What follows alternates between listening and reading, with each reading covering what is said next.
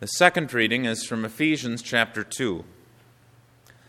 But now in Christ Jesus, you who once were far off have been brought near by the blood of Christ, for he himself is our peace.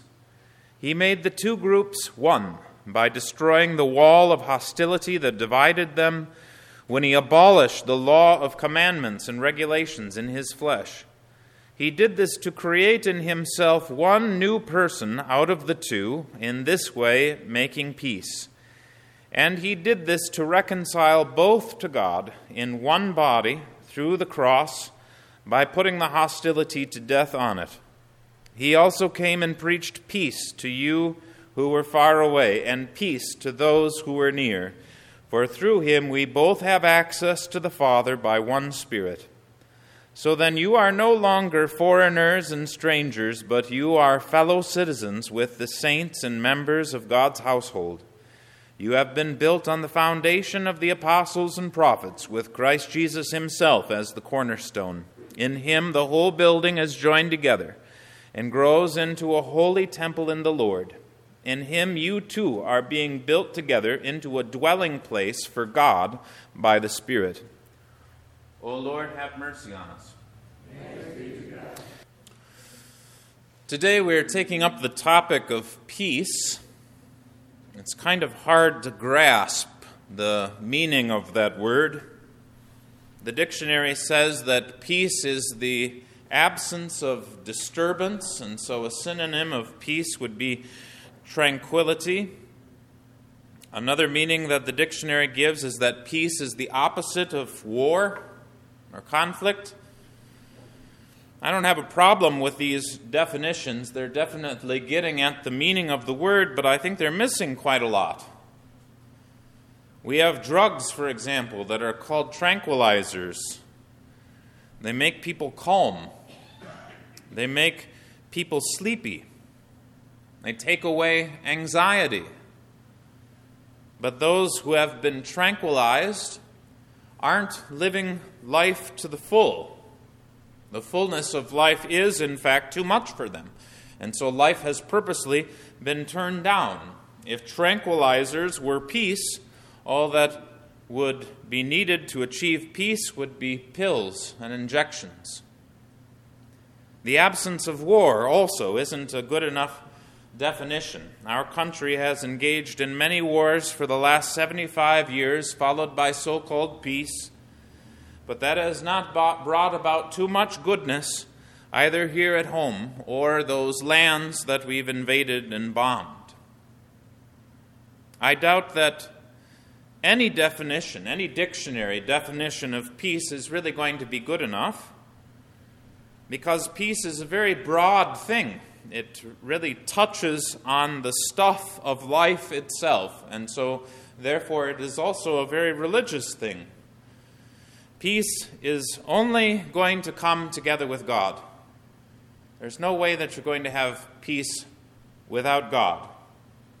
And that's not to say, though, that we haven't tried that very thing, to achieve peace without God. Think about where people's minds have been for at least the length of my lifetime, probably longer. We've heard, have we not, that it's the economy, stupid. Politicians are to blame for the economy not working right. And if we elected somebody else, well, then the economy is going to change, and then we'll be at peace. Or maybe it's not the economy. Maybe it's fixing people's backwards morals. Or, on the other hand, fixing people's progressive morals.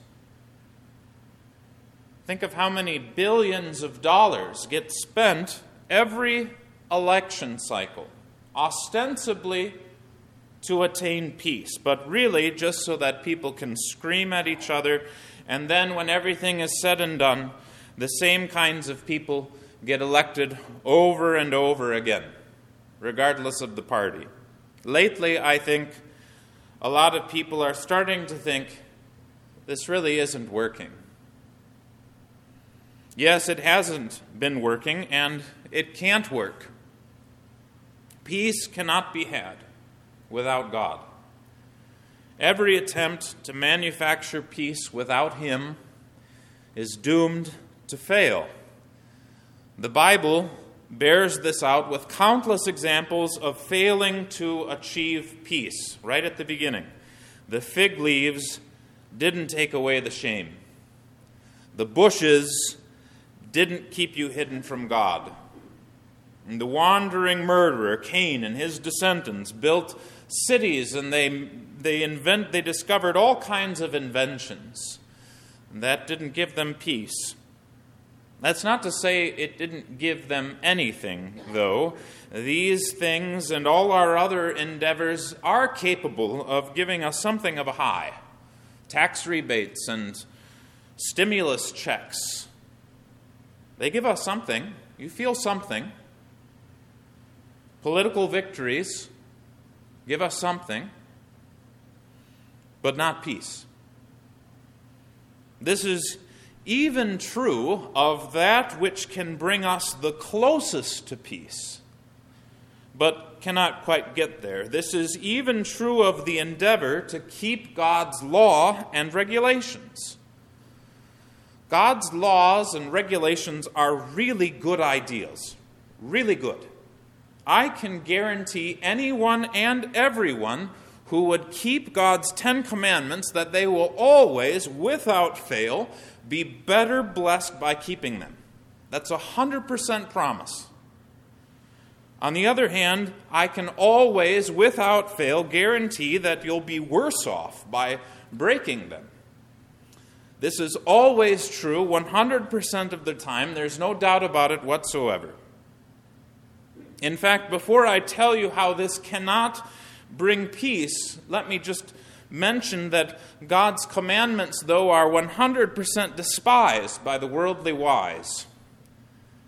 Everybody complains about our problems, and everybody has his or her own solutions to those problems, and it usually involves a problem with somebody else. Somebody else has got to change their attitude. Somebody else has got to change their ways. They've got to cough it up.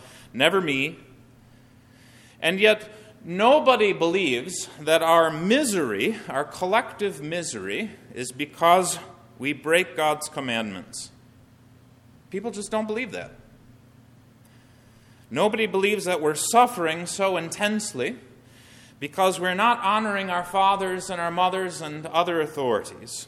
Nobody believes that we should love our enemy or that we shouldn't love money. Nobody believes that we should be faithful to the one man or one woman that God has given. And we could go on with the 10 Commandments. Neither Democrats nor Republicans nor anybody else in the upper echelons of power talk about this because they couldn't. If they did, they'd be laughed at. They'd be laughed at for being beyond foolish, beyond impractical. But even if we dared, despite the mean things that get said about it, even if we dared to strive to keep God's commandments, we still couldn't arrive at peace thereby. We know this from history too. Occasionally, very occasionally, God blessed His Israelites so that they kept His law and commandments pretty well. But even then, that was not yet peace. So, what is peace? If none of these efforts bring peace, if God's own commandments can't bring peace, then where is peace to be found? The answer is a pretty profound statement in our second reading that's easy to skip over and miss. Paul says, Jesus Himself is our peace. There you have the answer. Jesus Himself is our peace. All efforts toward peace apart from God are always going to be fake, and it's just going to leave you looking for the next high. And even keeping the law and the 10 Commandments can't do it. But Jesus, though, is different. Jesus Himself is our peace. So how is Jesus our peace? Paul makes it clear that this is through Jesus' death. He says the law of commandments and regulations were abolished in His flesh. We are reconciled to God and to one another through the cross. Hostility was put to death on the cross. Now, you know how we are reconciled to God by the cross. I often speak to you about that, and you know that. Tonight I'd like to highlight something that doesn't get talked about as much, and that is that Jesus' cross is also the way that we as people may have peace with one another. Jesus' cross makes peace with God. Jesus' cross also makes peace with one another. And the rationale for how that goes is like this. When Christ died, all died. And since all died, all were guilty. And since all were guilty, we're all in the same boat. In our reading, it is clear that what Paul has in mind is the Jews and the Gentiles. And it is highly offensive for Jews to be tossed into the same bucket as Gentiles. Jews at least somewhat knew God, and Jews at least somewhat kept the law. They tried at least not to do the obviously horrible, blatant sins of the Gentiles. They were different, you see. And since they're different, they wanted to build a wall between them and those who were not like them. Walling themselves off gave them some peace. They got something of a high when they thought about how they were better. Against this, we must say, however, that that's not peace. Jesus himself is our peace. History shows that every walled-off compound deceives itself with hypocrisy and imaginary superiority. No organization, no matter how high they build the walls, can truly attain peace. Not even God's own God-given laws and regulations in the Old Testament could give peace. There's only one option for peace. Jesus himself is our peace. We are all tossed into the same bucket by Jesus' death. Jesus died for all, therefore all have sinned. Jesus rose from the dead, therefore we all have the same standing, the same justification before God, which is Jesus' own righteousness. So it's quite silly for us to make distinctions between one another. We've all been tossed into the same bucket. We're all lost and dead in our trespasses and sins. That's the bucket that we're in. But we've all been made alive together with Christ. All people are brought together in perfect unity, both by the death as well as the resurrection of Jesus. We are all brought together in who we are. Jesus' death shows that we are all sinners. And Jesus' resurrection shows us that we're all forgiven sinners. Our condemnation is all the same, carried out on the cross, and our hope is all the same. That hope being, because Jesus lives, we will live also. It is so common for people to believe that they are superior to others. We have the right kind of job, and we eat the right food, and we have the right skin color, and we have the right education program, and we have the right politics, and what have you. But then there's others who also believe that they have the right this, and the right that, and the right other. And so then what do you have? You have to fight to see who's right. And maybe you even need to do a little ethnic cleansing or a little cancel culture to make sure that your team stays on top. What you don't often find is people racing for the bottom. You don't find people arguing for why they should really be seen as worse than other people, even among us Christians who should know better. It's almost as though Christ didn't need to die for everything about us. It's as though there's some reserved good parts that were just fine, didn't need the cross. However, in fact, thoughts and feelings like that are worse sins than murder or adultery. They are sins against grace. They are sins against the Holy Spirit, the preacher of grace. If you don't want to take your place together with the other sinners in that one and common bucket of sinners, then you don't want to have anything to do with Jesus. Jesus, then, is not your peace. Your own way of life, evidently, is your peace. You'll do it your way.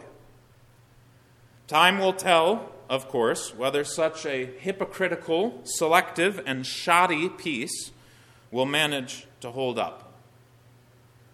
As for you, if you will be sensible, Jesus himself is your peace. Jesus came to preach peace to you who were far away and peace to those who were near. Through Jesus, we all have the same access to the same Father by the same Holy Spirit. Your peace is with God because he has made that peace. And so you may be at peace with others because we're all made from the same stuff. We're all alike. And we were all redeemed the very same way in the one Lord Jesus Christ. The peace of God that transcends all understanding, keep your hearts and minds in Christ Jesus. Amen.